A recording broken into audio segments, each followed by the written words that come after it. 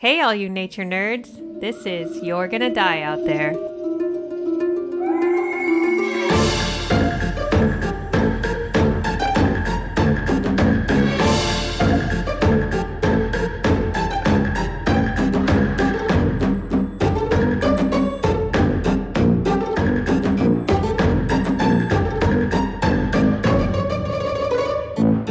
Hello, nature nerds. I'm Jen. And I'm here with Megan. Hello. We're here to share some interesting stories, cautionary tales of nature versus humans. And we got a lot of feedback this past week. A lot of snake people. That was cool. Also, we got a lot of animal photos. Cats and dogs. And They dogs. were amazing. We should make a calendar or something. Like with all of our spare time.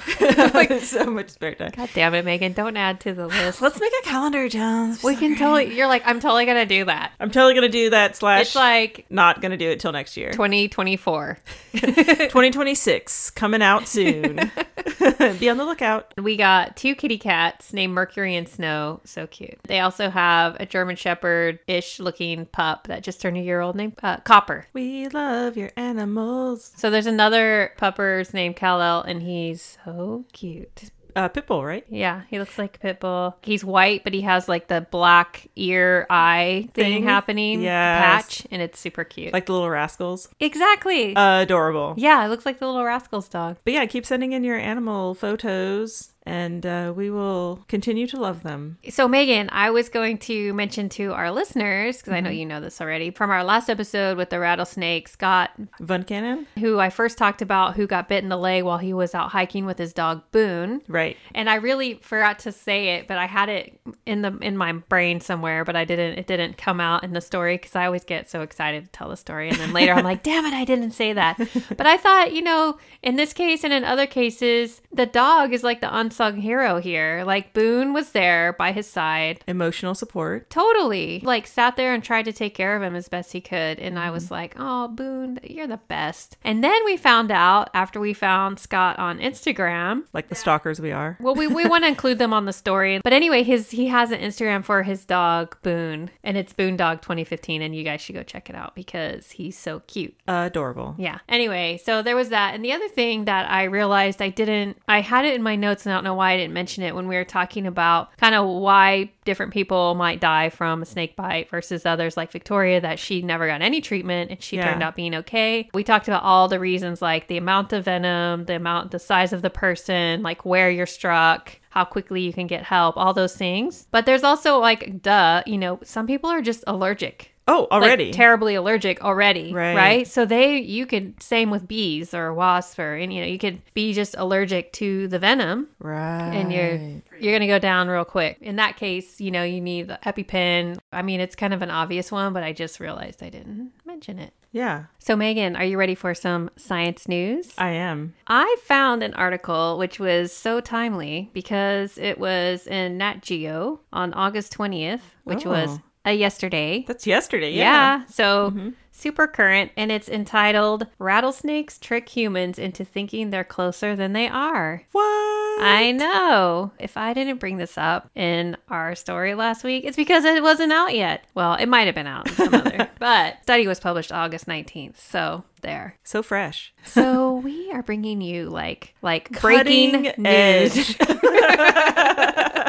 Anyway, we are on the cutting edge of all things. Yes. Okay. This was a study published August 19th in the journal Current Biology. What they did was they wanted to analyze the warning vibrations of rattlesnakes. So they specifically studied the Western diamondback rattlesnake to check the frequencies of the rattles and what it means for different species at different distances or what they're trying to communicate by rattling. They learned that when a threat is further away, like, a person walking by or maybe a cow. They probably don't see much difference between us. But when a threat is further away, they have a lower frequency rattle of up to 40 hertz. And I don't really know hertz in sounds, but it would be a lower frequency and it'd be kind of like a slower rattle. Cool. Okay. But when something is too close and they're feeling the threat is, Inevitable? getting Yeah. too much, then they do a higher frequency, faster rattle between 60 and 100 hertz. So they had these like test subjects that were asked to listen and estimate how far away the rattlesnake was in like a grassland. And they guessed fairly accurately when it was like slower and at a lower frequency, like when they were further away. But when the rattles got faster, I guess like for our ears, our human sad little ears that just don't understand things, we thought that they were much closer than they actually were. So they looked further into this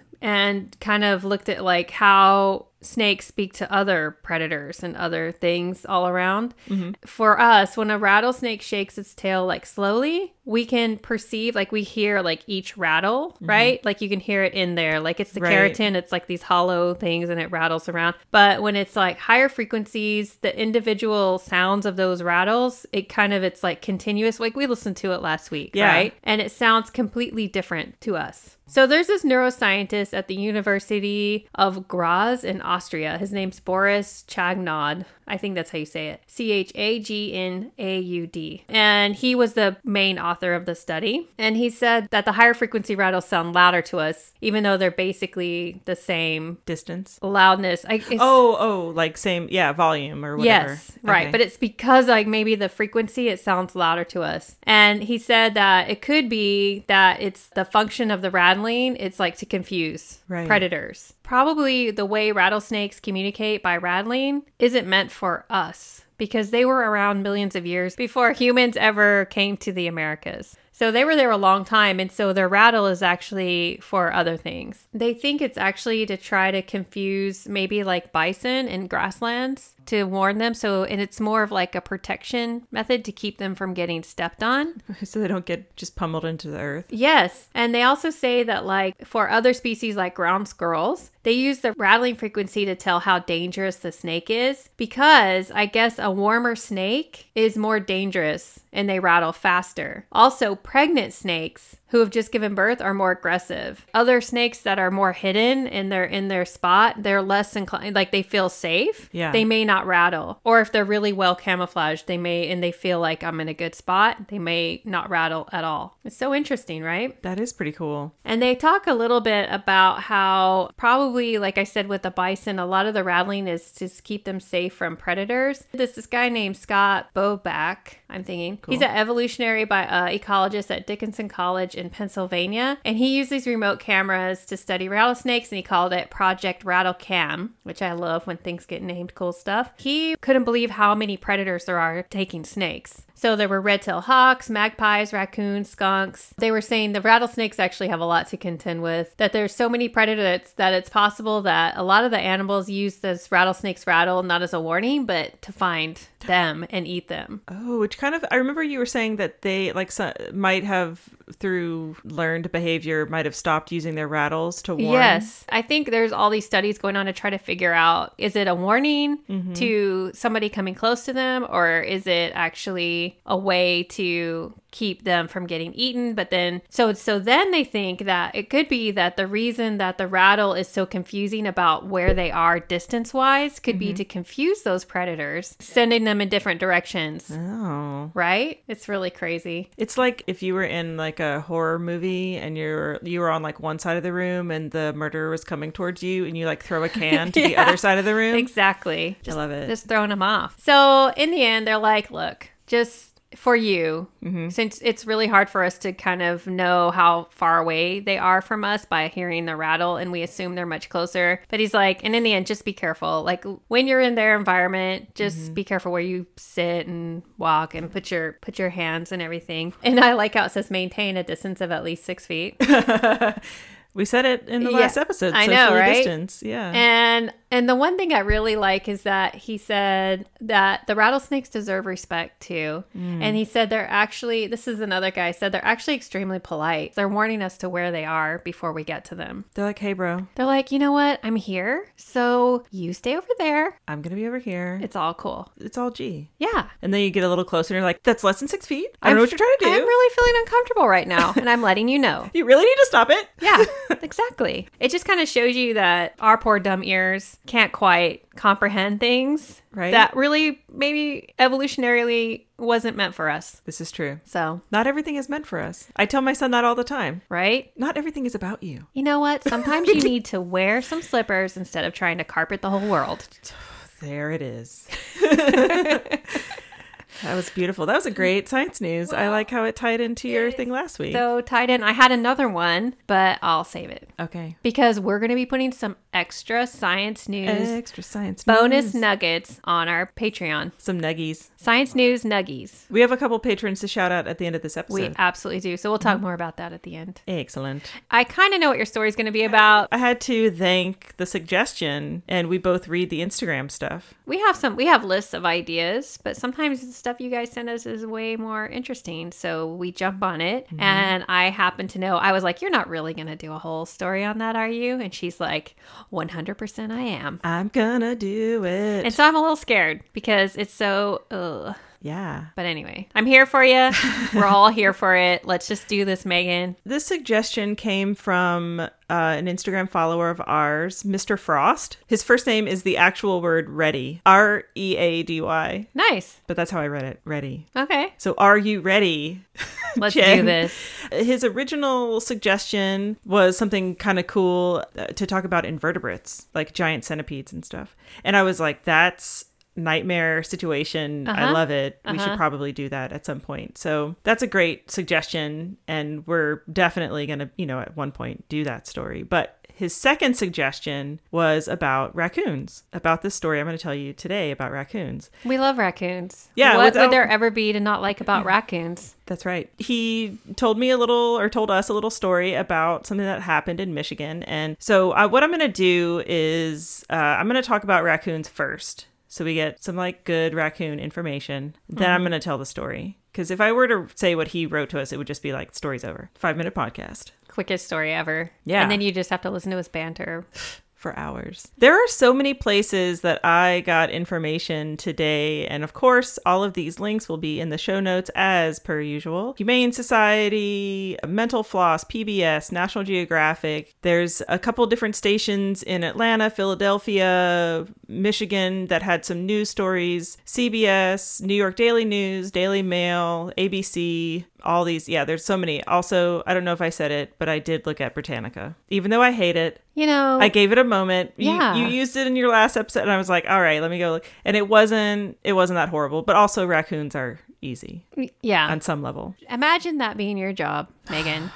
Here is the full set of encyclopedias. I want you to redo all this. Put it on the website. Start with A and just start working your way. Dead. Yeah, just dead. That's all. Raccoons are in the family. They're mammals, obviously. We all should know that at this point. I don't know if people don't know what raccoons are. No. I mean, they're Come on, not nature nerds. They're not necessarily all over the world, but Right. they're pretty well known. I mean, people have seen Guardians of the Galaxy. Yeah, they come from the family Procyonidae. Procyon is kind of what you could call them. Procyonidae. There are 22 recognized subspecies of raccoons. And originally, Carl Linnaeus, our friend Linnaeus, who we've talked about a few times in our episodes, he put them in the Ursus genus, which, Jen, do you remember what Ursus are? Sure, but just remind me. He categorized them as Ursus cauda elongate, and that means long-tailed bear. No. So originally he was like, these are bears. Oh, yeah. And then he Now I remember Ursus. Yeah, Ursus. Okay, sorry. No, it's all good. Because it's Ursus horribilis. Yes, that's right. Thank you. The brown bear. So then he renamed them Ursus lotor, which means washer bear, which we'll talk a little bit about why they have that name. I love thinking of them as little bears. Right? It's kind of cute. And actually, I was reading that they are closer to bears genetically than they are to weasels or smaller mammals like that. In 1780, Gottlieb Conrad Christian Storr created a separate genus for the species, Procyon, meaning dog-like. Okay. There are 6 species native to North and South America, so 22 recognized all over the world, and 6 species native to North and South America. And the one we're going to talk about today is the Procyon lotor, meaning before dog washer. That's the literal meaning. It is the common raccoon that lives in the United States. So there are different subspecies in South America. Okay. And then the name raccoon raccoon comes from a behavior that we'll talk a little bit more about called dowsing. It looks like they're washing their hands, basically, because they use a lot of water on their hands. And I'm going to give you some examples of other languages that name raccoons based on this behavior. So in German, they're called Washabar, which just sounds like Washabar. I don't know. Anyway, in Norwegian, they're called Vaskebjørn, which means wash bear. Aw. In Chinese, they're called Huan Xiang, which means wash bear. In Italian, they're called Orsetto Lavatore, which means little washer bear. Okay. And in French, they're called Raton Lavier, which means little wash rat. Oh. So fuck the French. Like, why they gotta call them a rat? They're not rats. Yeah, I mean, language is crazy. You never know. It's true. Because they go in the trash and stuff like rats. I mean, we do call them trash pandas. Exactly. All right. So the English word raccoon is actually an adaptation of the native Powhatan word, meaning animal that scratches with its hands. So Powhatan is an indigenous tribe in North America that call them something similar to raccoon. I don't know the actual word in that language, but that's where the English comes from. A group of raccoons are called a nursery or a gaze. Oh, interesting. And I saw something that was like, formerly called nursery or gaze, but I don't know what it would be currently called because they didn't say what it was currently called. So I think just nursery or gaze is fine. I feel like there's other things we call raccoons other than trash pandas, and I'm trying to find what the other words are for our raccoons. Because there was another word that people would use for raccoons, but I'm not going to use it because it's also a derogatory term. Oh, yeah, not that one. Yeah, that's... Jesus. Okay, I've heard them called something else that's like cute, kind of funny, like trash panda. Yeah. But anyway, okay, go ahead. I know people have called them like trash bandits before. So let's talk about what they look like. They are the largest of the Procyon. They average anywhere from 24 to 38 inches. That's 61 to 97 centimeters in length and can weigh between 14 to 23 pounds, 6 to 10 kilograms. So basically a little bit of a larger cat. And there's your Britannica info right there. Done and done. And that's all I used. They have grayish brown fur, and almost 90% of their fur is extremely dense under fur, which insulates them against the cold. Oh, nice. So they're floofy, cat-sized, adorable animals. They have distinctive banding. I'm sure everyone has seen this. The 5 to 8 light and dark rings that alternate on their tails. And then they have the black mask, which I'll talk about here in a second. I did watch a video where there were some elusive blonde raccoons, and I think it was in Canada. I feel like that's where, or British Columbia, somewhere. It was like there was this island that had this subspecies of blonde raccoons that, you know, people talk about like mystical almost. But the people who were looking for them never found them. So maybe I don't it know was if they're just real. like a albino. Sans color. Yeah. Their hind legs are longer than their front legs. That makes them look hunched. So whenever you see raccoons, like whenever you think about them, they're always kind of like, you know, like they're hunched back, like running at you like a really angry cat or something. There was a behavioral scientist who's studying raccoons. There's actually a bunch of, on the PBS link that I'm going to share, there's like a bunch of videos you can watch. I think it's called Raccoon Nation, which kind of made me laugh a little bit. This behavioral scientist described them, their physicality to be like sumo wrestlers. They're like really thick on the bottom. Like they have big, strong legs. They have a low center of gravity. And that means that they can topple over things that you think they couldn't. It's like your trash can or whatever. Like they have the ability to just like use that strength in their legs to knock stuff over. And I was like, man, raccoons would be amazing derby players. They're doing their squats. Yeah. Every day. Low center of gravity. They are exceptionally dexterous with their little fingers. Their front paws have 4 times more sensory receptors than their back paws, which is actually similar ratio to humans. Like our hands have more sensory receptors than our feet. I don't know. I feel like my feet have a lot of sensory receptors. Yeah. Every time we go for a pedicure, it's like painful. The worst. Yeah. I have like a deal with my son that if Legos are on the ground and I step on them, they go in the garbage. No questions asked. No complaining. That's just... Cannot. They can differentiate between objects without seeing them by using their hands. And the method that I had mentioned earlier called dowsing, where they put water on their hands, looks like they're washing their hands. They're actually putting water on their hands because it makes the sensory receptors more sensitive. And so they can feel more and detect more with their hands when they're wet. Oh, weird. Yeah. People used to say like, oh, they're so clean and all of this, but they're not being clean. They're actually just using the water heightening as like a sensory conductor. Yeah. Oh, weird. I know. Isn't that crazy? That's crazy. Are we learning a lot here, nature nerds? Raccoons, as we all know, have masks across their face. black masks that helps them see clearly. It's very similar to how sports players wear black underneath their eyes to absorb light, so you don't have that reflection up into your eyes. You can see more clearly. They're most active at night, so being able to reduce the light glare helps them focus their eyes in the dark. Makes sense. Yeah. I once did play a derby game with black under my eyes, and it does totally help. Okay. You ever tried the paddling? No. Just like streaming down your face. I know. No. Paddling is one of those, especially like in a distance thing. It's just, you just don't want anything. It's a constant movement for hours. That sounds awful. Raccoons move in what's called plantigrade style, which I don't know if people have heard of this before, but it's basically how we walk. So we walk with the soles of our feet rather than like tippy toe. Right. Thank So goodness. right. So they also walk in that way. Their soles of their feet, palms of their hands are on the ground, which also enables them to stand on their hind legs to examine things with their front paws when they're Right. curiously looking at stuff. Yes. Male raccoons are called boars. They're slightly larger than females, and females are called sows. So like pigs. Yeah, like pigs. I don't know. And then the young are called kits, like foxes. Huh. Maybe they just ran out of names. They're pigs. They go in the trash. Yeah. I But don't their know. babies are cute, so we'll call them kits. It's just- The logic. Someone's going to write us and be like, this is why. Oh, yeah. And it's okay. Please do. We love it. Originally, it was thought that they are very solitary animals, but now there's evidence that the species actually congregates in gender-specific groups. So related females will actually share a den or common area together, and unrelated males will live together, and up to anywhere to like 4 raccoons. And it's said that the males will do this in order to protect against other male raccoons coming in from other places into their territory. Right. So they'll be like, it's like their little gang. There's like going down the street, snapping their fingers.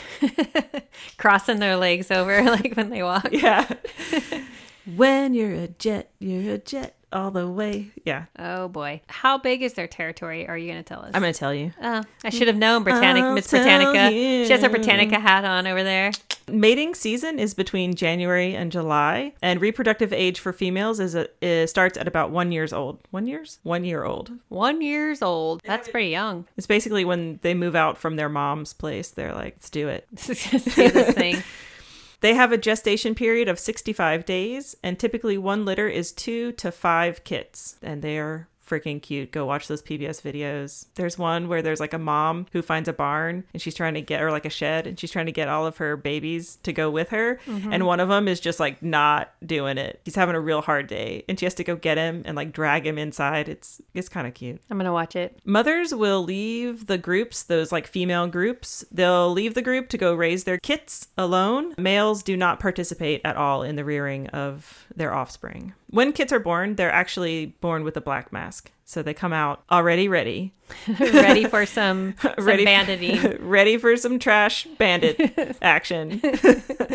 Kits will stay inside the den, so they won't leave the den ever for about 8 to 10 weeks. Once they get past that, then they're going to learn how to actually go forage, and they'll go out with their mom, and the den will move around. We'll talk about their dens. They'll stay with the mom and forage with her until they're about 13 to 14 months old. Got you. In the wild, a raccoon has a life expectancy of about 2 to 5 years, but in captivity, they can live up to 20 years. Oh, wow. You just get them like a tiny little couch and a bunch of chips. They're good to go. Totally. 20 years. Well, a lot of people have raccoons as pets. Oh, we're going to talk about it. It's a thing. It's a thing. Oh.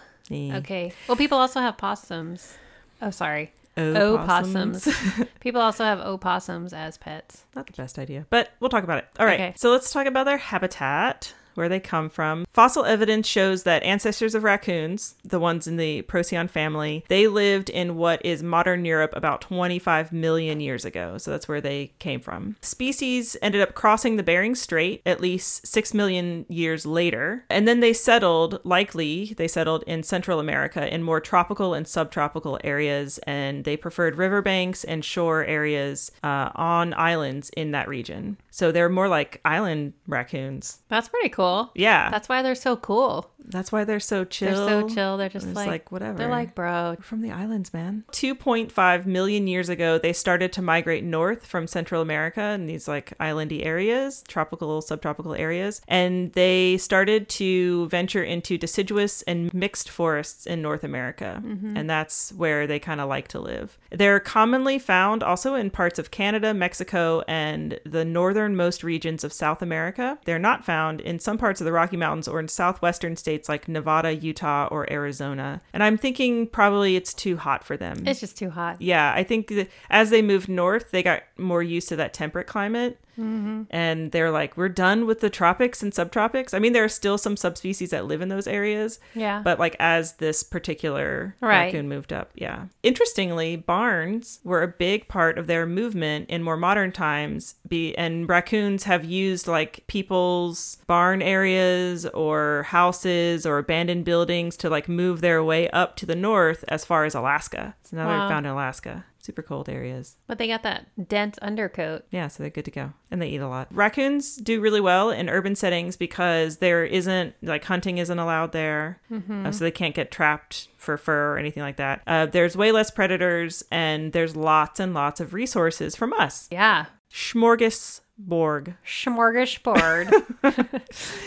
The first urban sighting of a raccoon was in Cincinnati in the 1920s. During the 20th century, the species was introduced to other countries for hunting and fur trade, so they weren't in Europe at the time. Like, they had already moved out of Europe over the Bering Strait, right? Like, what did I say? 20 million years ago? 19 million years ago? Something like that. Anyway, they're introduced to Europe to stock fur farms. Because of that, raccoons are now also distributed across Europe and Russia. So when they were taken over to Europe and put into the stock farms, some hunters there thought it would be a good idea to just like release them into the wild so they could hunt them in the wild. There was some kind of thing about that there were bombings or there were some, I don't know if it was like wartime and that's how they got released into the wild as well. And it made me think of the het cows, how there was like the het cows, you know, got bombed and kind of sent out into the wild. Like from the zoos? From the zoos, yeah. Yeah. Well, I just wonder how you would hunt them. It's not like they run. Yeah, they're really slow moving. Yeah, I feel like it's like hunting koalas or something. It is, yeah. It just doesn't seem like a species that you would hunt. You'd be super into hunting. Yeah, they're not Or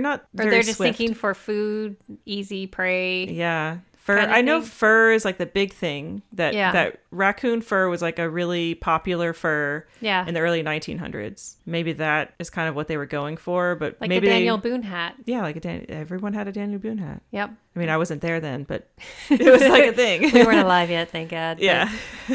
Raccoons would be like, bro, I am going to just go get in that trash can. I'll be there. Can you just leave me alone? Yeah. I don't know. And they're awkward runners. Like that one guy said, they're more like sumo wrestlers. Like they're not. Somebody will write us about that. They're not built for speed. No. All right. So this is kind of, I think, the cutest way that raccoons got introduced to a country. And we're going to talk about Japan. Everything's cute in Japan. It's true. Specifically, they are found in Japan only because in 1977, there was an anime character named Rascal the Raccoon, and he was a raccoon. And he was a pop culture obsession. Like Hello Kitty.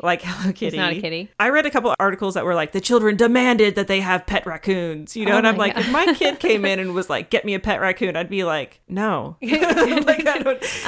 I don't know. So I think it was more like parents thought it would be super cute. And at one point in the late 70s and 80s, Japan was importing roughly 1,500 of them a month. What? 1,500 raccoons. I had no idea of this.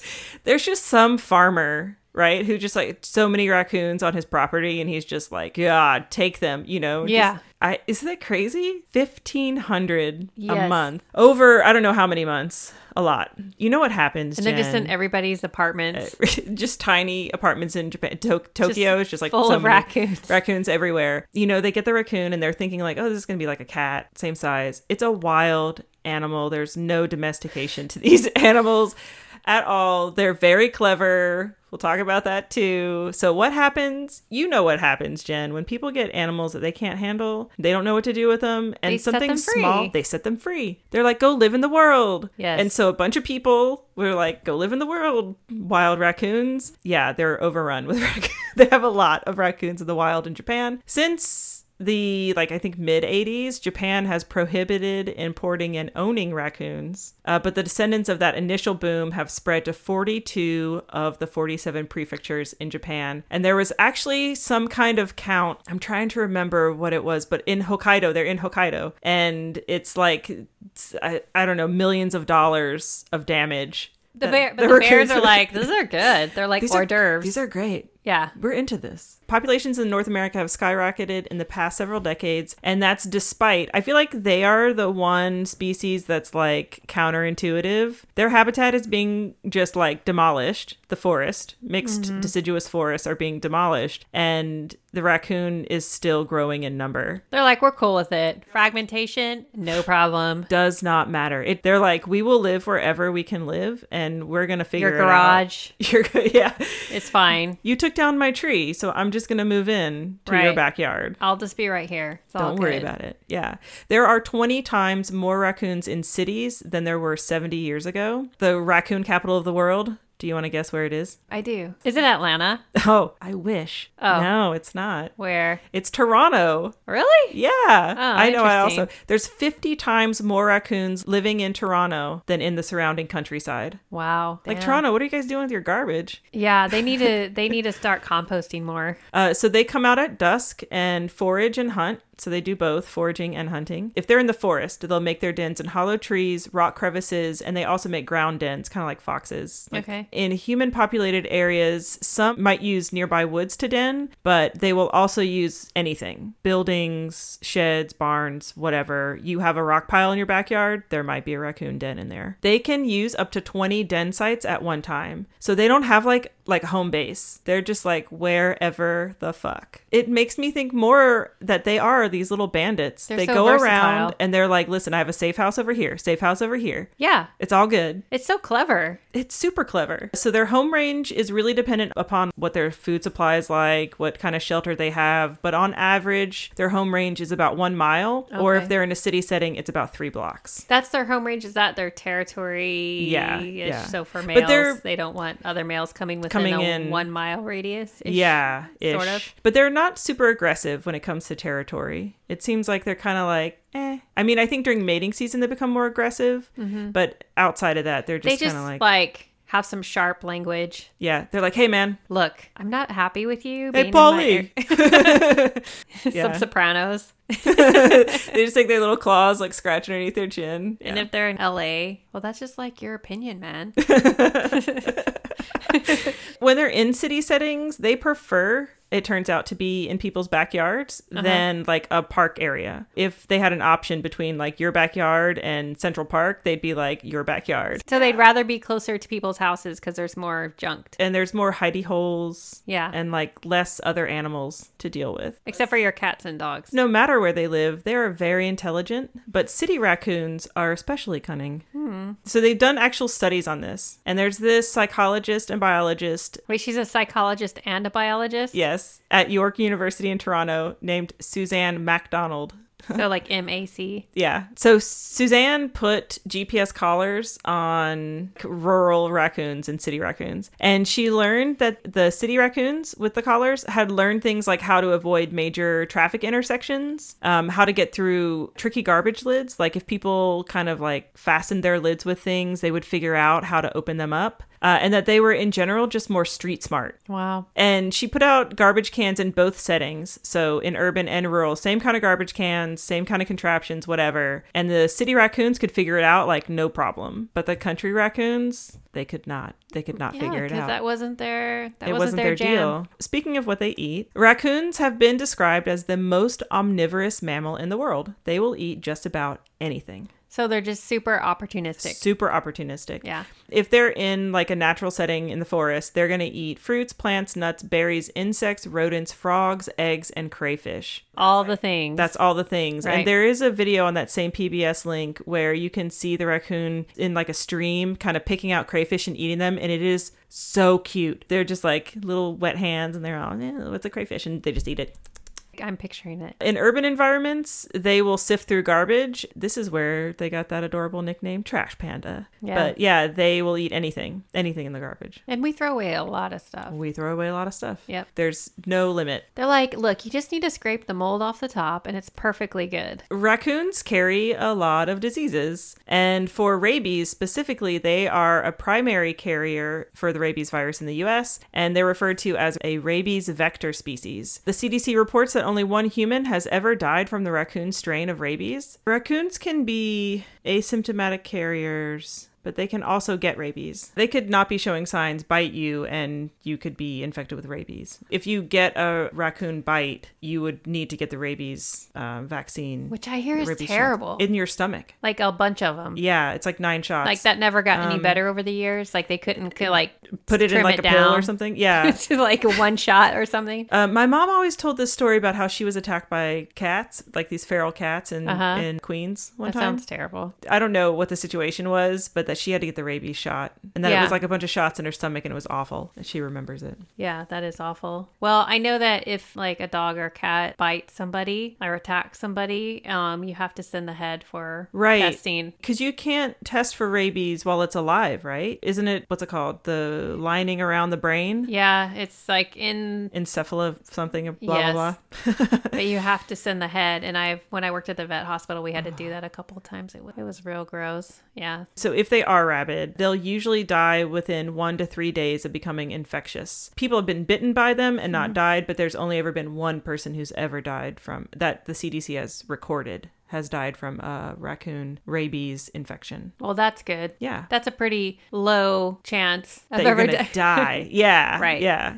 Probably you'll just have to get the shots. The odds are real good there. If you come across a raccoon and you are worried that they might carry or might have rabies at the time they may be rabid, there are some things that you can look for to indicate that they're sick. One is that they have like a staggering gait, so they look like they're drunk, just like all over the place. They're seemingly oblivious to noise or nearby movement. They're erratically wandering, if they have discharge from their eyes or mouth, if they have wet and matted hair on their face, and if they repeat a high-pitched vocalization. In this last one, I was like, what? The last thing is self-mutilation. Mutilization? That's not even a word. Self-mutilation. Wow, sounds very like there's some sort of zombie. Yeah. It's like a horror show right there. Yeah. I'm like, if any of those, that sounds like awful. Any of those things. Yeah, it's like, have you seen Cujo? If they're all crazy-eyed and just gross, like just fucking run like hell. Right? If you see this, call local animal control or wildlife rescue. There was some article that was like, call the cops. And I'm like, no, call wildlife rescue. Call someone who deals with animals. I'm just seeing a bad movie in my head. Like you run in your car. Yeah. Try to lock the door and it just like on the windshield. You're trying to turn on your wipers to get it off. Your phone, it's just like you foam. have no signal. Like it's just all bad. Fumbling for the keys.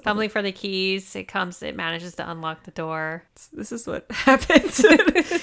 Anyway, some other fun diseases that raccoons can carry, parasites also, they can pass on. One is roundworm, found in raccoon feces that can infect humans and pets, leptospirosis, feline parvovirus, so parvo in cats, and then canine distemper, they can carry that as well. And then lastly, I was like, okay, trichinella. So if you eat raccoon and you don't cook it all the way, you can get trichinosis. Which you get from eating pork. Uncooked pork. Yeah, and that's the one that's like the tiny worms and cysts that just burrow into your muscle and then birth themselves in your muscle. No, thank you. No bueno. Some things to prevent issues if you live in a place with raccoons. You want to prevent the chance of getting any of these things or having to deal with raccoons. Number 1, don't leave cat food outside and don't actively feed raccoons. Secure your garbage cans. Keep raccoons out of attics and crawl spaces by securing homes, apartments. Make repairs for possible breach areas.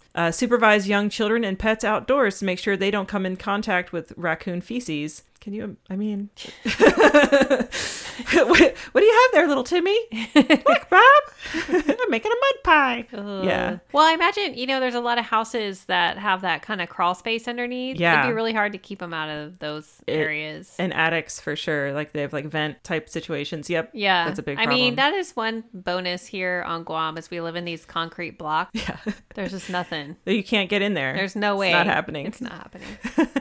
If you find raccoon droppings or urine, clean it up properly. And I'm thinking this means like in your house or in like a crawl space or something like that. If you find it, then clean it. I can't imagine you're just gonna be walking around in like the forest or your yard with a like tissue. Neighboring yard. Yeah, You're just like, trying to ew, just picking it up. raccoons. And then lastly, call local animal control or wildlife control to help you if you have an infestation problem. Okay. What do they do with them? Well, so they'll try to re-release them in areas. I think some will just get rid of them. If they're more of like an invasive situation, because raccoons are least concern on the IUCN. They're actually, I'll talk about a little bit later, there are a couple species in Central America that are endangered, but the ones in North America, Canada, Alaska, Europe and Japan, they're just flat out invasive pests. So I'm thinking animal control in those areas would just kill them, similar to what we do with like the brown tree snake here. Right. Are they pretty destructive? They're pretty destructive. Oh, in Japan? Yeah. Okay. They cause destruction in buildings and when they're making their dens and stuff like that. There are some risks and predators to raccoons. Cougars, bobcats, and coyotes Oh, for sure. are all predators. But the biggest deal is disease, infection, and then lastly, run-ins with cars. Oh, yeah. I've seen it. Those are the primary risks for the species. I have some random facts Let's hear them. about raccoons. Love random facts. Yeah, raccoons were originally going to be a model for animal experimentation. Like they were going to be the animal, instead of lab rats, it was going to be raccoons in the early 20th century because they're so intelligent and they have a curious nature. So it was thought that they would be a really good animal to use in experiments. But they're super hard to breed, apparently, in captivity. And they are really difficult to keep in large quantities. I guess because they're so... Messy? Maybe. Well, it does say that they have tendencies to chew through their cages, pickpocket researchers. I was going to say, I bet you they keep escaping. Yeah, and they had a tendency to hide in air vents. So once they get out, it's like it's done deal. So much harder to keep them. Yeah, I just love that they would pickpocket researchers. Look over there. It's a monkey. They're just pulling wallets all over the place, taking bus rides, going to the bar. Like, yeah, this is me, Joseph. Anyway, in the early 1900s, there's an ethologist, H.B. Davis. He gave 12 raccoons a series of lock tests in order for them to access treats inside locked boxes. So it was like the hooks, bolts, buttons, latches, and levers, and then some boxes had more than one lock. And in the end, the raccoons were able to get past 11 of the 13 mechanisms. Wow. Because their hands are so good. Like they're able Dexterity. to like hold things. Yeah. They're able to like fiddle around. They're like little MacGyvers. Yeah. They are little MacGyvers. Oh, I miss MacGyver. There was a series of studies in the mid to late 20th century that showed that raccoons can remember solutions to tasks for up to 3 years. Wow. They have a good memory, too. We should bring them to Guam. Teach them to kill snakes. They would be into it. They would eat them, I'm sure. They'd be like, we have an idea. Hear us out. Listen, we know that we said we wanted to bring elephants to stomp the snakes. Okay, forget it. Forget it. But moving on. Raccoons. Christopher Columbus was said to be the first individual to have written about the species, which I feel like is just more proof that he didn't come to North America first because they were in Central and South America. At that time? At that time, oh, yeah. Okay. I mean, they're still there now. So, in the winter, a raccoon does not hibernate, but it can sleep in its den for weeks. So it usually eats like 2 times its body weight. Like it just gets real friggin' fat in winter, and then it'll sleep. But it's not like fully hibernating. I forget what that's called. Torpor? What's it? You know what I'm talking about? Did you just make up a word? I didn't. I swear that's a real word. Hold on. Let me look it up. We're just gonna commercial break. And we're back. It is called torpor. Torpor. Torpor. It is a state of inactivity where it's not full on hibernation. It's just like low activity. They're basically sleeping. It's like Sundays. It's every Sunday with me and the cats and Saber. Right. That's what we torpor. That's what we do. Don't bother me. Yes. They should just change the Sunday to torpor. Excellent. A raccoon can run at speeds of up to 15 miles per hour. Holy crap. That's kind of fast. It's not that. If you're thinking about in the animal realm, right? Well, they don't look like they're not fast. Like they would be fast runners. They're not sloths, but they're not cheetahs either. You know what I mean? But I still think that was faster than I thought it was going to be. Yeah. Raccoons are also very good swimmers, and they can stay in water for several hours. They have a variety of vocalizations, including hisses, whistles, screams, growls, and snarls. Now I really want to look up a raccoon scream. Do you want me to do it? We can play it. That's it.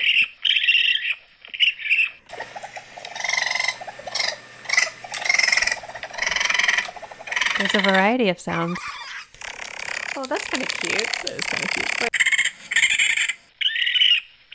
That's like, help!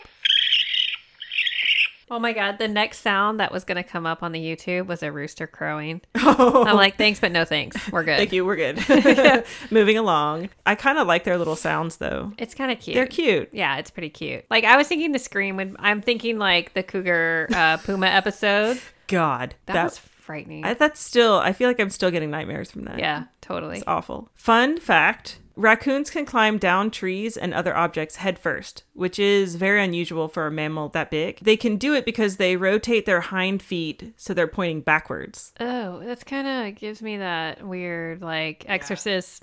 Crawling up the stairs or down the stairs or whatever vibe. Yeah. Especially if you think of that whole, like, how to know if they're rabid and then they do that. It's the full on, like, possessed zombie. Was that one of the things listed? They're like on the ceiling. Right? Oh, God. It's like twisting their head backwards. Looking at you. Full on nightmares. And they're in Japan, Jen. Oh my God. Done. No, they have just super long hair coming out of the corner of your room. Why? My eyes are watering. It's like I'm going to cry because I hate it. And their little black beady eyes. So creepy. Remember when they were cute? Remember? Let's go back to that. When they would wash their kids? little hands in the stream. But really, they're just wetting their hands so they can feel your face. Oh my God. So they can leave the wet prints when they come out of your TV. You'll see the wetness on the floor. All of a sudden, It just got super creepy. I wonder if there's a horror movie about raccoons. There's gotta be. Well, I'm about to tell you a story. Can anybody out there? Well, if there isn't, I feel like after this episode, there will be. Yeah. Yeah, Somebody's sure. going to put one together. Oh my God. Okay. The next fun fact is, Jen, they are able to both sweat and pant to dissipate heat. Oh, interesting. Yeah. Usually Sweat animals from that are so where? furry, I guess everywhere. I don't know. Or maybe it's just like underarms and their crotch. Shit. Now I'm picturing them with like sweatbands and leg warmers, which is cute. We're back to cute. God damn it. That's adorable. So this is a fun fact that I totally chose because I recently watched all of Fargo, the TV series. Which is why the episode was late last week, you guys. So it's just, let's be real right now. If you haven't seen Fargo, though, come on. If you have seen Fargo, you know what I'm talking about. That series is so freaking good. Raccoons are thought to be colorblind, or at least like they can't distinguish color very well, but their eyes are super well adapted for sensing green light. And in I think it was the second season of Fargo, there's this kind of like crazy dude, and he's like, killing a bunch of people. He's I'm sorry, I think it's the first season, my bad.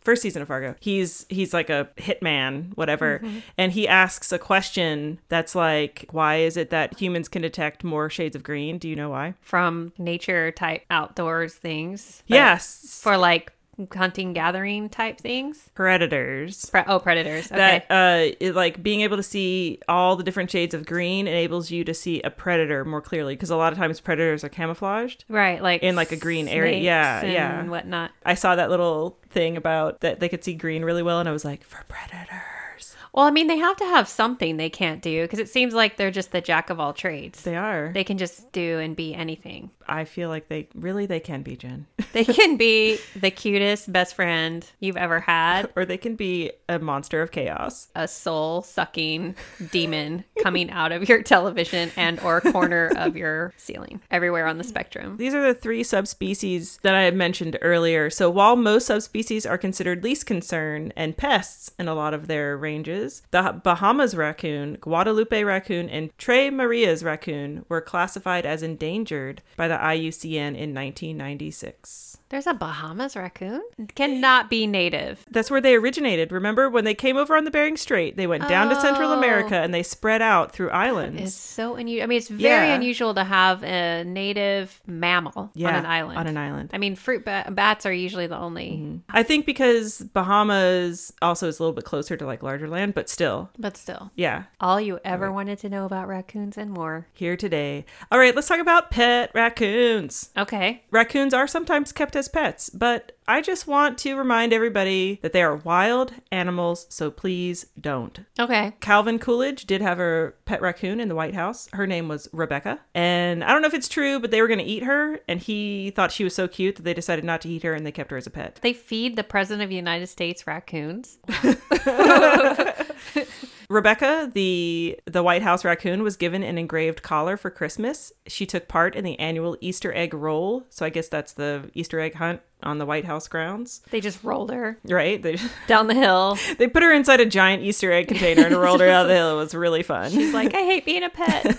This sucks. The president took her on walks also around the White House grounds. I'm assuming in the Rose Garden. I hope he picked up her poo if she pooped in the Rose Garden because they could get diseases. From the Rose Garden, right? Just reporters come to do interviews and they all get like roundworm. They all get rabies. They're like, what happened? Coolidge, and this is not to his credit, Coolidge also had a bunch of other pets, quote unquote pets, a bobcat, a goose, a donkey, 2 lion cubs, an antelope, and a wallaby while he lived in the White House. Okay. So that guy's into exotic shit. Lion cubs. Was into exotic shit. Yeah. Okay. Which became full-grown lions, which went where? To a zoo, I'm sure. Just out the he just set let them them go. free. He was like, you and the raccoon. On his have fun. His opponents. His campaign There's like an arena underneath the White House. It's like super gladiator style.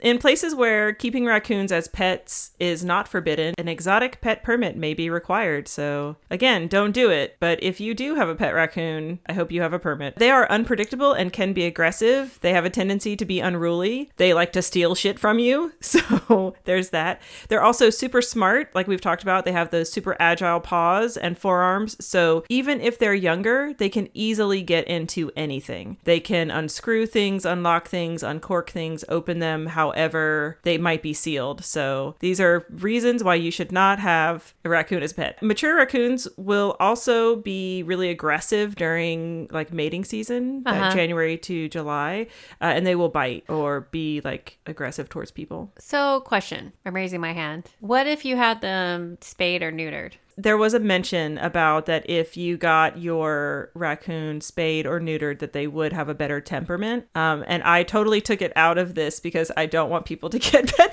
pet raccoons.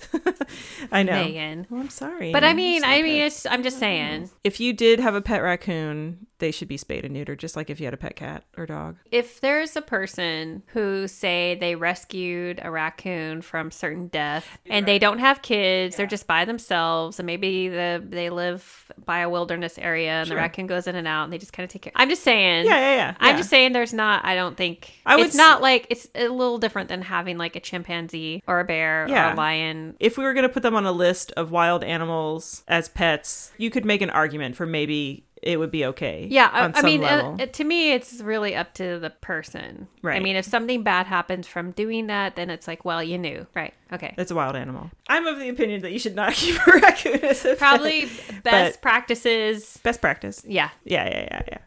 They can become obese and they can suffer from disorders due to poor diet and lack of exercise. And they can actually get gout. Really? Because a lot of people, I guess, who keep pet raccoons or feed raccoons around their house will feed them cat food thinking, oh, this is what they want. But they're omnivores. And cat food is too much protein. Yeah.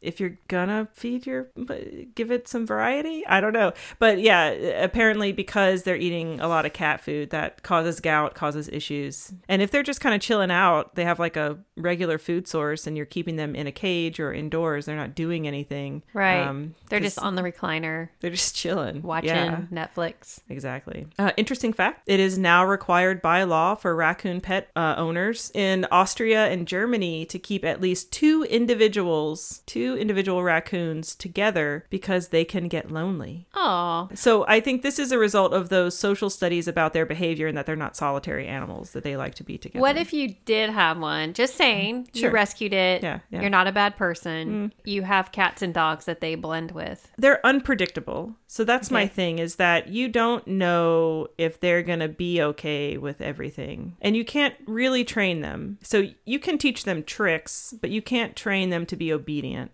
Like you can with cats. Like you can with cats. Yeah, I mean, I'm like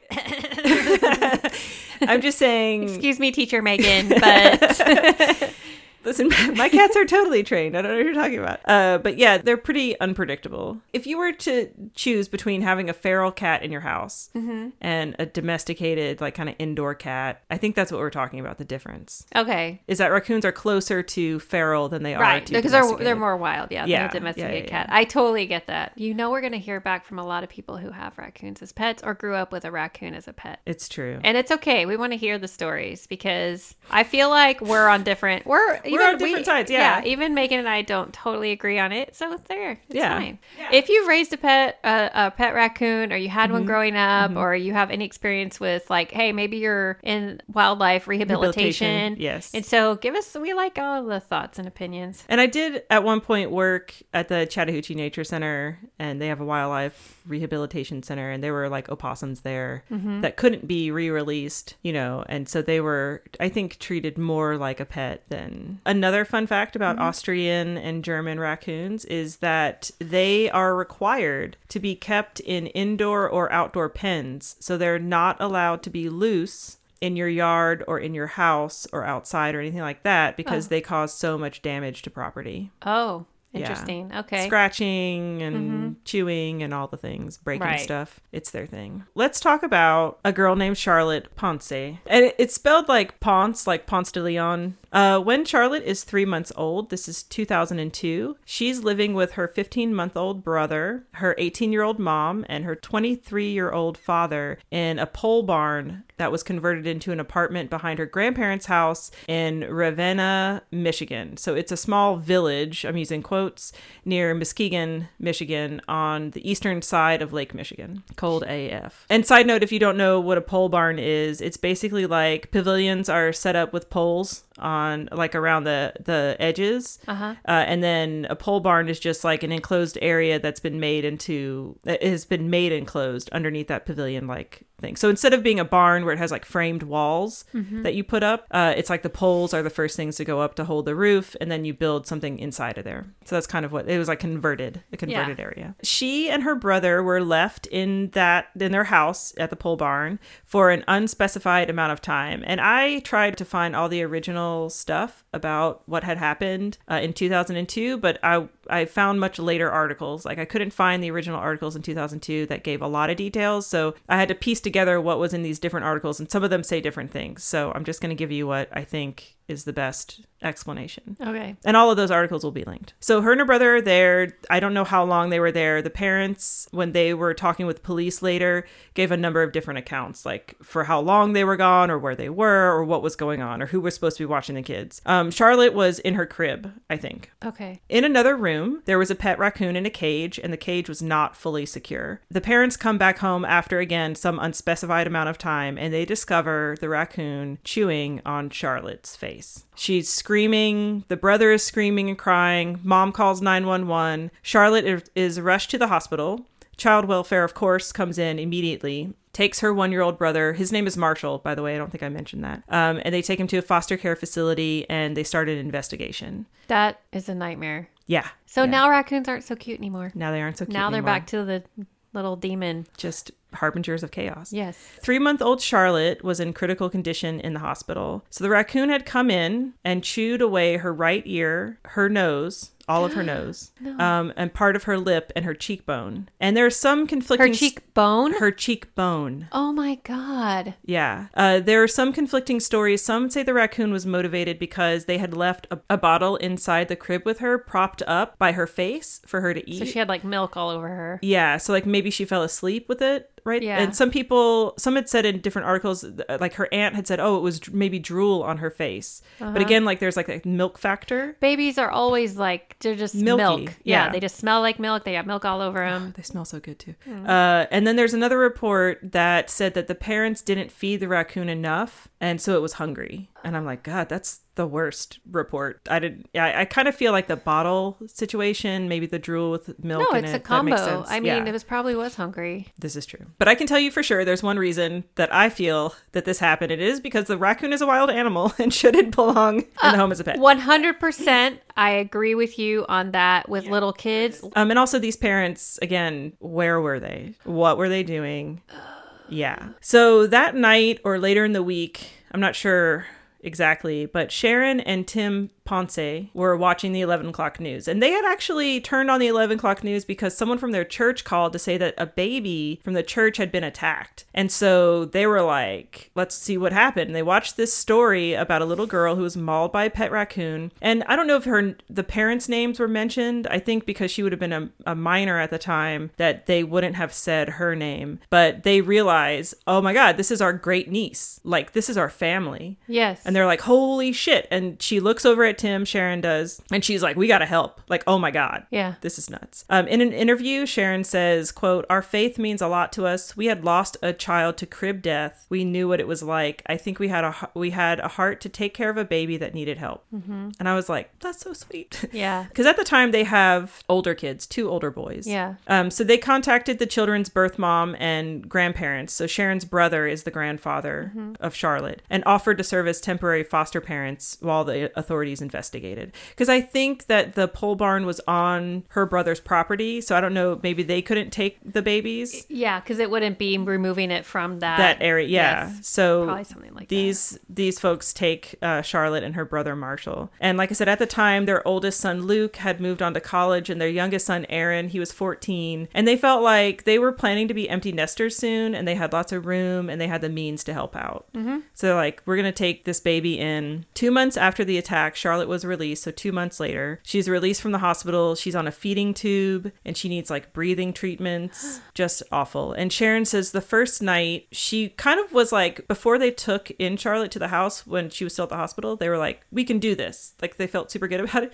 And the first night, she was like, whoa, this is way more than I thought it was going to be. Mm-hmm. And she was struggling to hook up the feeding tube and ended up kind of freaking out. And she calls this friend from her church who's also a nurse, and that lady comes over and helps her through it, like shows her how to do the feeding tube, shows her how to do the breathing stuff, and she kind of works it out. Her and Tim figure it out. She said that the most difficult thing though was that at night Charlotte would have these crying fits, just like heartbreaking screaming crying fits. Of course. And she was like, Sharon says, I had never heard a baby cry like that. My hair would stand up on my arms. It was like she was reliving it over and over again. This little 3-month-old, 4-month-old baby. God. Yeah. Every time it happened, Marshall, her brother, who's like a year and a few months, would get up and be like, is Charlotte okay? Is Charlotte okay? And Sharon said it was a long time before he wasn't hanging on me all the time. Because just imagine this, like these 2 little babies in the house. Yeah. The birth parents lost custody of the kids, and the Ponces continued to foster them. Sharon's brother,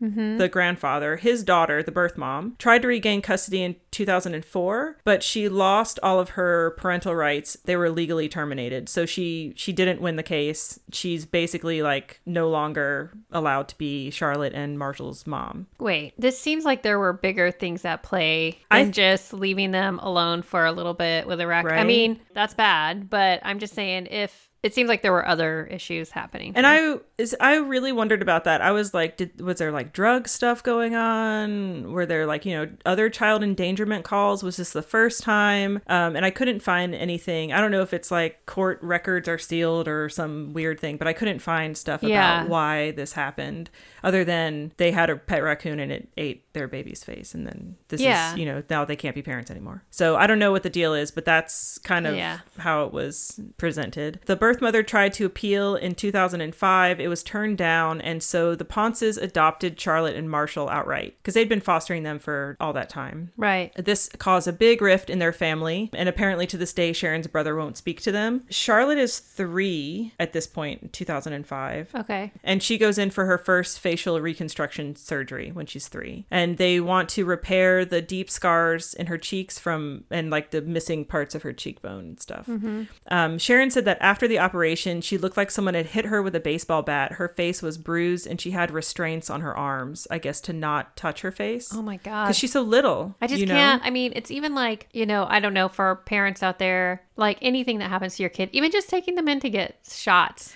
Yeah. It's like painful for me. I can't imagine what it's like to go through as a parent when your kid needs a major surgery. Yes. Like I can't even. Sharon says after this, she says, any pity I felt for them, the birth parents, went, sorry, but this little girl should not have to put up with this. Was that like a PFFFT? PFFFT. Yeah. Basically, she felt like their negligence had caused her to suffer her whole life. And so she's like, F these guys. And she said, we were willing to accept them and they could be like an aunt and uncle, but they didn't want to accept that. And she said it was hard for the children because I think at that point they kind of still were interacting with their parents. And it's like now they're saying goodbye to their parents on top of all of this. Right. That's terrible. So there's this doctor who's an expert in children's facial deformities, and his name is Dr. Konkrit Chayasate. Hopefully I said that right. He ended up using parts from Charlotte's ribs to form and structure her nose and ear. So he took these like little kind of shavings, I guess, and formed them into these different pieces. And then he used skin grafts from her forearm and forehead to reconstruct her nasal lining and the skin covering her nose. And I actually watched this video of how he did the ear reconstruction. It was kind of interesting. He took those pieces of rib and then he made them into an ear shape, like the top of your ear, all the cartilagey parts of your ear. Right. And then he implanted it under the skin in her forearm. And then it grew there for a number of months. Wow. Like extra skin. There's like a picture of like her arm with the ear in it. It's so weird, but it's kind of cool, like anyway. And so then he extracted it and he attached it to her head. Wow. Yeah. And she could still hear, like her inner ear stuff was still okay. It was just the outside ear that had been removed. I don't think they interview her directly, but this was apparently the most important surgery to Charlotte at the time because she's at this point. So the first surgery that she had, she was like 3. And then it's like a number of surgeries over the years. And this is in 2017. She's like a preteen at this point. Oh, yeah. And she bought all these pairs of earrings. And all she wants to do is wear earrings.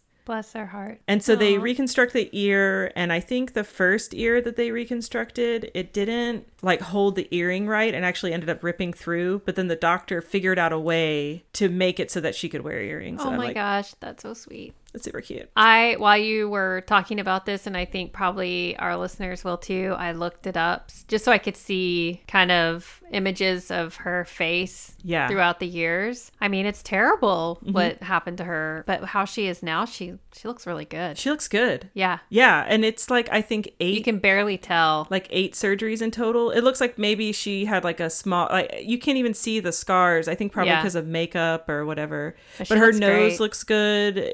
She has her both ears and she's a beautiful girl. Like really, I'm kind of amazed from what, because they show pictures. And what's really sad is there's a picture of her as a baby before that happened. And then there's kind of after that toddler, maybe when she was a toddler or 1 or 2, and you can see the devastation on her face. And compared to now, I mean, it's just like, you can't tell. It's crazy. Yeah. But you can tell from all the images what she went through throughout the years. Yeah. All the different surgeries. Be just, I mean, not only, just having to go through surgeries as a child and how devastating that was for her and her parents, but also just like society. Yeah. So there were a couple quotes from Sharon of talking about how Charlotte has always been this kind of like very cheerful girl despite all of this, and that, even when people would stare at her or kind of like ask questions. I mean, I think part of it is that they're lucky they live in this smaller town, and even after they moved, they lived in kind of a smaller town, and people are just uber supportive. And they know, so they don't need to ask. Yeah. And she's just always kind of just been herself. Sharon said maybe like once or twice she was like a little bit self-conscious about it.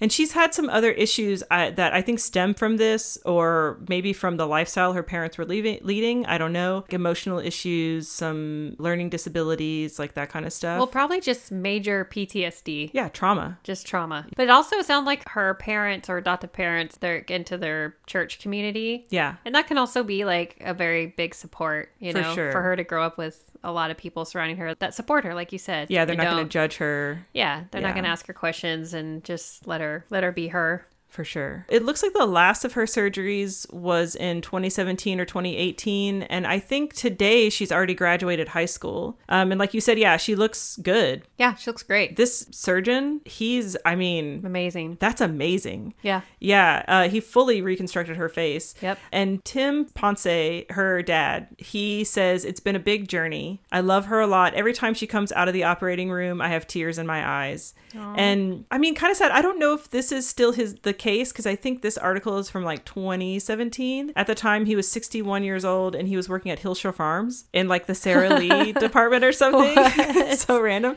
But he ended up having an injury at work and was on disability. He and Sharon actually asked the town to help them, because even though they had Medicaid, it's never enough. For Charlotte, it's never enough. No. And so they had asked not them in the United States. Oh it's not. My God. Like that's a whole other. Yeah. And so the whole town got together and they did like a fundraiser, like a spaghetti dinner fundraiser at this new like Italian restaurant. I love that. And they did like a concert and all this stuff to raise all the money for her medical bills. So it's really sad that we have to do that in America. But at the same time, it's kind of like... At least it brings people together, but you shouldn't have to. Like for real. Yeah. Sharon said it was kind of cute, though, because Charlotte felt like a celebrity. Like I don't know, she got to go to all these things, and it was like really fun. So I thought that was cute. So he worked for Sara Lee. Yeah. I would be like all the pound cakes. So many pound cakes. That's all I can think about. I know. When I think of Sara Lee, I'm just like... So he could like get a pound cake every day? That sounds like a dream job. Sorry. Just like a gallon of milk and a pound cake every day? Done. Yeah, just... Oh, man. Talk about obese raccoons. I mean...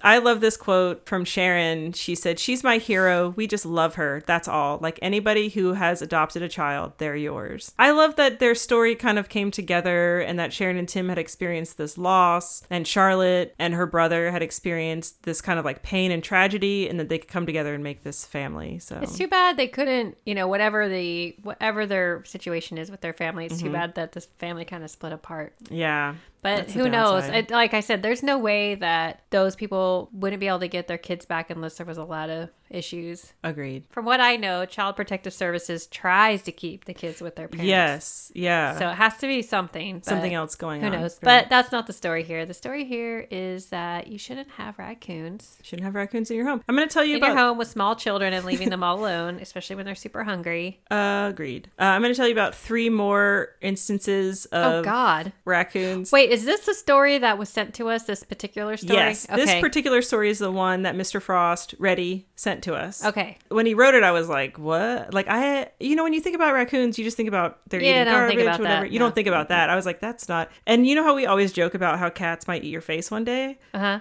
It's like when I read this, I'm like, that's like but that's like you're alive. Like, that's crazy. Yeah. You think of your cats eating you because you died like a month ago and they're hungry. And they're like, you didn't leave us any treats. So we're just... Or we ate all the treats. Yeah. Yeah. Okay, so December 22nd, 2017, North Philadelphia, Pennsylvania. 2017. Okay. North Philadelphia, Pennsylvania. This is a little bit different. 4-month-old Journey Black. Samuel Black is the little girl's father. He says, "It's just ridiculous. My daughter could have lost her life." The mom, Ashley Rogers, says, "My daughter was laying on bed sleeping, and I went to take my son to the bathroom. We heard a sound upstairs, and we see a raccoon run down the steps. When I finally got to her, she was laying on the floor, so it had dragged her off the bed across the room, and she was bleeding and crying. Her whole face was red." Yeah. Turns out the building is being illegally rented. The landlord had made a bunch of units in this building in Philadelphia. Uh-huh. There are all these like illegal tenants there, but they don't know that they are. They're like renting, but he never got the permit to have apartments. He's a slumlord. And there are numerous repairs that need to be made. Raccoons and other pests get in because there's a lot of trash in the area. The tenants in the apartment are like always complaining about it. And the mother actually reported to the landlord that she had seen raccoons in and around the building, and he was like, "Oh, I chased them away. It's all good." And the other tenants is like, "That's not a thing with raccoons. You don't chase them away and they just never come back. Get out of here." It's like that's a solid food source for them. Right. Like, what are you talking about? They run away and then they're just like, "You varmints." Yeah. Coming right back. Yeah. Other tenants also reported that raccoons were common there. The day that this happens, or like the evening time, I guess the landlord was around the building and drove them to the hospital. But the mom is like, "We don't give a shit that he helped on the day that my child was attacked. We're going to we're going to be pursuing legal action. Oh, 100%. Yeah. The dad says it is his responsibility. There's no reason an animal should have gotten into the house with minors, which I thought that was kind of a funny way to say it, but it is absolutely the landlord's responsibility. He's illegally renting. He's not repairing the area. He's not securing trash. This is all, contributing to what happened to this little girl. I don't really know about the distinction of with minors. Yeah. That's the only part where I'm like, okay. The last kind of part from the article is CBS Philadelphia reached out to that landlord. He first hung up on us, then called back to say everything has been resolved and to contact his lawyer. However, he would not provide his attorney's name or number. So there's that. Call my lawyer, Mr. Lawyer, at 555-5555. Yeah. 555 lawyer. I think she made a full recovery. I know that she didn't pass away or anything like that. Well, hopefully it wasn't that bad. And I'm sure she had to have all the rabies shots. Oh, yeah, she did. Yeah. As a little tiny baby. Every one of these incidences had to have rabies shots. All right. November 4th, 2010. This is in Covington, Georgia, right outside of Atlanta. Oh. ATL. There's a 9-month-old girl. She suffered extensive injuries to her head, face, hands, and feet after a pair of raccoons entered the home around 4 a.m. They got through the side panels of a window air conditioner in the mother's bedroom, and the baby was also sleeping in a crib in the mother's bedroom. The mother, Melissa Cannon, woke up hearing her baby whimpering. To her horror, she found the pair of animals biting the infant as if they were trying to eat it. She batted the raccoons away and called 911. The police found the raccoons outside, shot one who they felt was aggressive, but the raccoons escaped, further into the woods. They found them later. The one that had been shot was dead, and the other was taken by animal control, and they both tested negative for rabies. So they were just looking for food. And I think this is, again, there's a pattern here. These are babies. Yeah. They're can't defend themselves in their cribs, probably sleeping. They smell like milk and poops. All the good stuff. Yeah. Yep. And because raccoons are omnivorous and they just eat whatever, alive or dead, they don't give a shit. That is so scary. Frightening. All right, January 4th of 2021. Yes. No. Yes. Cross Country, Arkansas, an 8 to 10-month-old baby girl was bitten several times on her arms and legs by a pet raccoon. The child's mother, Selena Creel, and another woman, Amber Reed, are both facing charges of child endangerment and possession of drug paraphernalia. Oops. Cross County Sheriff David West said the women had been drinking alcohol and using drugs and apparently were not aware the pet raccoon had gotten into the baby's playpen during the night. Yeah, so that's all I had on that one. It's a little bit of a newer story. Yeah. Maybe that's why. Yeah. Small children, wild animals. Don't mix. Don't mix. And they don't go together. Yeah, just don't. I'm all for if you're a grown-ass adult and you have your own house and that's what you choose to do and it's, you're not endangering anybody else for a raccoon, not anything else. We are so excited to have a Hawaiian-based eco-friendly sponsor. Earth Aloha is a one-stop shop for beginner-friendly sets to help ease the move into a more zero-waste lifestyle. Earth Aloha wanted to create a product that would really make a difference in our world and help people in their day-to-day life. In addition to the zero-waste bamboo lunch kit, they also have the Everything Silverware set, mini stainless containers, organic cotton produce bags, linen napkins, and if you want a little bit of everything, you can get the zero-waste set. Also check out their free ebooks on how to go vegan if that's your thing, and their less waste guide for living. Also, Earth Aloha donates $5 from every kit sold to 1% for the Planet, which is a global network of businesses, individuals, and nonprofit organizations tackling our planet's most pressing environmental issues. To get your very own Earth Aloha products and achieve your zero waste goals, go to the Earth Aloha link on our website sponsor page or to earth-aloha.com and use the promo code YGDO20 for a 20% discount on all products. Get your aloha on, nature nerds. All right, so for our organization to support today, are you ready? I'm so curious what this is going to be. I know, I can't wait. We're looking at supporting the humane raccoon removal. It's humaneraccoonremoval.org. Okay. Yep. Remove them humanely. Humanely. Our mission, we are dedicated primarily to educating professional pest control companies / nuisance wildlife control operators about humane wildlife removal practices. Through direct outreach campaigns and training, we also aim to teach the public through information on this website. Most people and many professionals do want to treat animals humanely, they just lack the knowledge to do so. Our group, which includes wildlife rehabbers, biologists, and former wildlife trappers, strive to provide information that is both effective and compassionate towards wildlife. What I thought was especially cool about them, this is more of a resource than it is a donation dealio because they do not accept donations. They are a not-for-profit, but they are not classified as a 501c3, so they can't accept donations. Humane Wildlife Removal Org is funded by a generous grant from an anonymous benefactor who speaks for the rights of all creatures, great and small. However, you can absolutely help by donating to a local wildlife rehabilitator in your city. And I'm like, that's great. Absolutely. And you can go to their website. Again, that is humaneraccoonremoval.org. So the actual organization is called Humane Wildlife Removal, but they have for every, and this is like stateside, they have for every state local wildlife rehabilitators, animal control, like that kind of stuff, people who do things humanely in your state. So it's like one big clearinghouse for pest control in a humane way. Nice. I thought that was kind of cool. That is cool. So they provide corporate training, school presentations, and info for the general public. They say through this website, the information on it, and the local resources posted here, we strive to educate the general public about how to make the smartest choices for resolving wildlife conflicts. In most cases, the most humane approach is also the most effective. And they have this educational tool called PET or PET.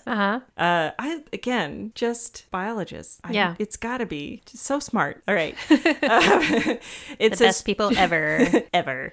Treat an unwanted wild animal with the same compassion you would treat a pet. And use P, prevention. Seal your house shut to keep animals out and eliminate attractive features. E, exclusion. Remove critters with one-way doors and funnels instead of cage traps. T, tolerance. In many cases, you don't need to interfere with a wild animal at all. There, bingo. If a bear comes into your home... We're just repeating the same thing over and over. Exactly. Here we are at the end of the episode. Saber's getting itchy. He's getting clickety-clackety. He's clickety-clackety. He wants to know, Jen, what is your item for emergency preparedness kit in this raccoon situation? In all of these cases, it's just like, don't keep one Yeah. in your house. But in some of them, it sounds like those rascals like snuck in. They're right? rascally. They are rascally. Yeah. Rascally rascals. I would say have a dog for sure. Have a dog. Yeah. Adopt one at your local shelter. What? Yes, adopt a dog at your local shelter because I'm telling you, they wouldn't let a raccoon come in and do something. Cat, maybe? I don't know. They just lay there and watch it and be like, ew. They'd be like, for the last 6 months, I've been trying to open this treats container. Help me out. You got some thumbs. Let's do this. I see that you're very dexterous.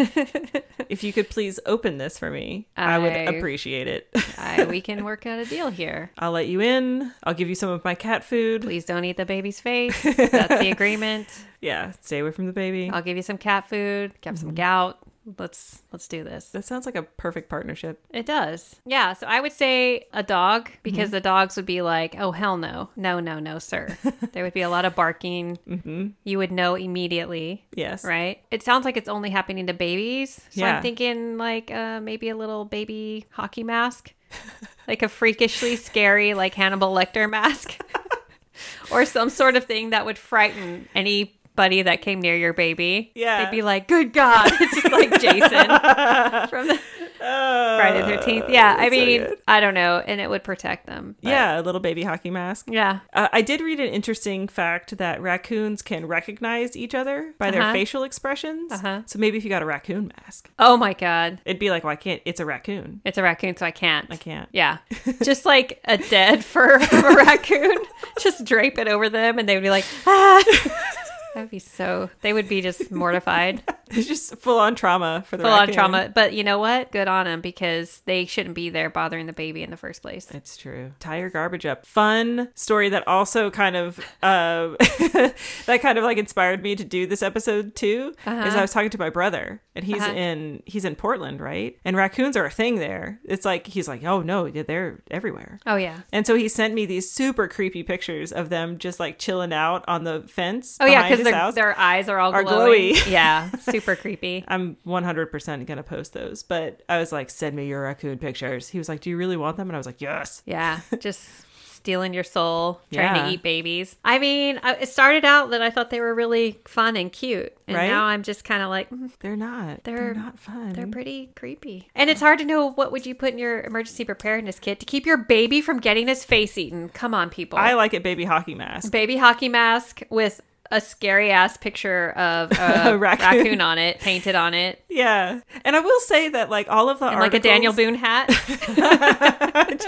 Maybe we got to bring those back. Yeah. A scary hockey. But then we're baby promoting mask like and killing fur. raccoons Yeah, for their tails. for their fur. Yeah. The funny part was that all of the articles about these babies being mauled by raccoons had these like scary pictures of raccoons, just like their little hands up next to their face, their mouths are open and their teeth are showing, and they're all like, ah, you know. Yeah. And I'm like, hey, don't blame. Let's not the raccoon. villainize. Yeah, like, they're- let's not villainize all of them. I'm sure They're opportunistic. the majority of raccoons out there have not eaten babies' faces. They're just some real effed up ones that just Really they hope went not. there. The opportunity presented itself. I mean, it's in their nature. They just don't know the Wow. difference, you know? Well, you know what, everybody out there, secure your apartment or house. You don't want that happening ever. Exactly. God, it's horrifying. I mean, I think we learned a lot Mm-hmm. as usual. I think all the nature nerds will appreciate all the extra information. Yeah, And I think we'll get a lot of feedback from this one. for sure. Whether it's good or bad, We'll see. we'll take it. It's all good. But I do want to say thank you to Reddy for that suggestion, because it was horrifying and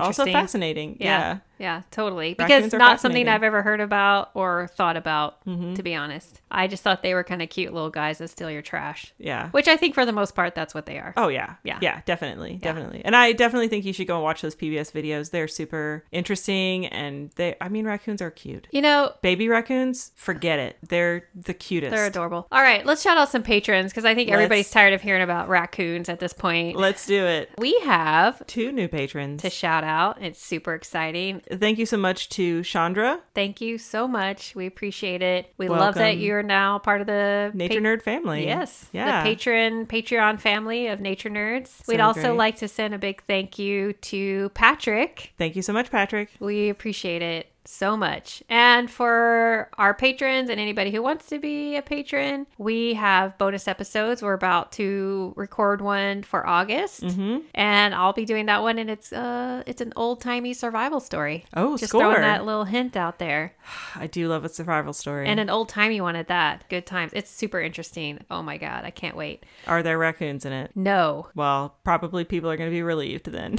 Yeah, they're not, they'll probably be happy Yeah, to not hear yeah. about raccoons for a while. Agreed. If you want to become a patron, go to our website at you'regonnadieoutthere.com. Click the Patreon link, or you can, if you're an Instagram follower, you can click our link tree, and it's on there. So easy. And don't forget, please subscribe, rate, and review Oh, on yeah. Apple Podcasts. We got a couple new reviews, I think. They were very nice. So nice. And give me your address. Let me know where to send those stickers because I'm going to do it. Yes. And if you send an Apple review and, we're not sure who you are, if you could just follow it up with a quick email or message like, hey, I reviewed you guys. So we could be like, hey, what's your address? Because we're trying to figure out who people are, and it sometimes is a little bit difficult. Just send us a little side message that it was you sent the review and you'd like a sticker, and I will send it. Megan won't. No, Jen will. I'll do it. Jen will do it. Don't worry. Her I got handwriting you. is better too, so. Yeah.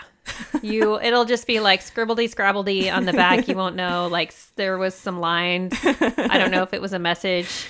You'll try and decode it. Right. Like Megan was meant to be a doctor. It's the truth. It's insane. Anyway, All thanks right. for listening. Until next time. Don't die out there. Bye. Bye.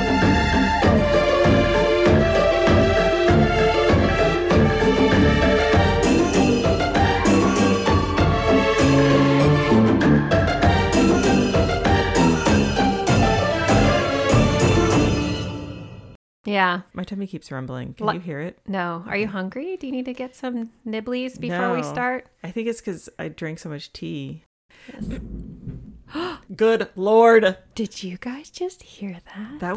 There's some like crazy thunder. Really? We hardly get thunder in Guam because it's a very small piece of land for things to move over, and it just so we don't get a lot. Things move really quickly over islands. My dogs. I'm just thinking about my dogs right now. They're really scared. Saber's sleeping, which is super weird for him because he's so anxious about everything. Yeah. You would think that if he heard thunder, he would be like losing his brain, but somehow that's like the one thing. Okay, so Jesus Christ, what's happening, everybody?